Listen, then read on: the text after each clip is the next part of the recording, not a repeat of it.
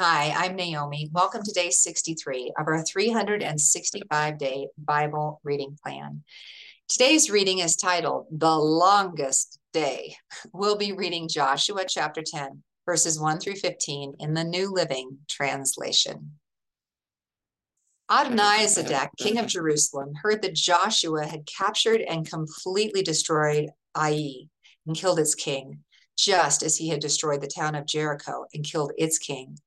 He also learned that the Gibeonites had made peace with Israel and were now their allies. He and his people became very afraid when they heard all this because Gibeon was a large town, as large as the royal cities and larger than Ai. And the Gibeonite men were strong warriors. So King Adonizedek of Jerusalem sent messengers to several other kings, Haham of Hebron, Hiram of Jarmuth, Japhia of Lachish, and Debir of Eglon.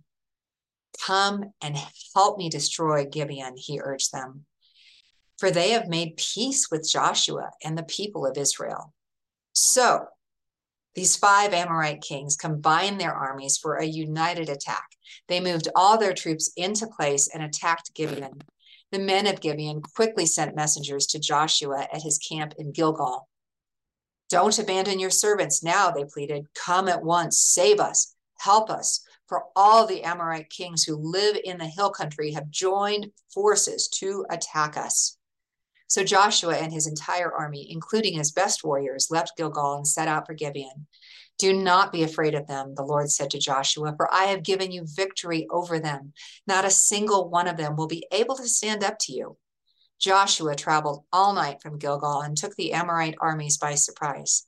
The Lord threw them into a panic, and the Israelites slaughtered great numbers of them at Gibeon. Then the Israelites chased the enemy along the road to Beth Horon, killing them all along the way to Azekah and Makkedah. As the Amorites retreated down the road from Beth Horon, the Lord destroyed them with a terrible hailstorm from heaven that continued until they reached Azekah. The hail killed more of the enemy than the Israelites had killed with the sword. On the day the Lord gave the Israelites victory over the Amorites, Joshua prayed to the Lord in front of all the people of Israel. He said, let the sun stand still over Gibeon and the moon over the valley of Ayalon. So the sun stood still and the moon stayed in place until the nation of Israel had defeated its enemies. Is this event not recorded in the book of Jashar? The sun stayed in the middle of the sky and it did not set as on a normal day.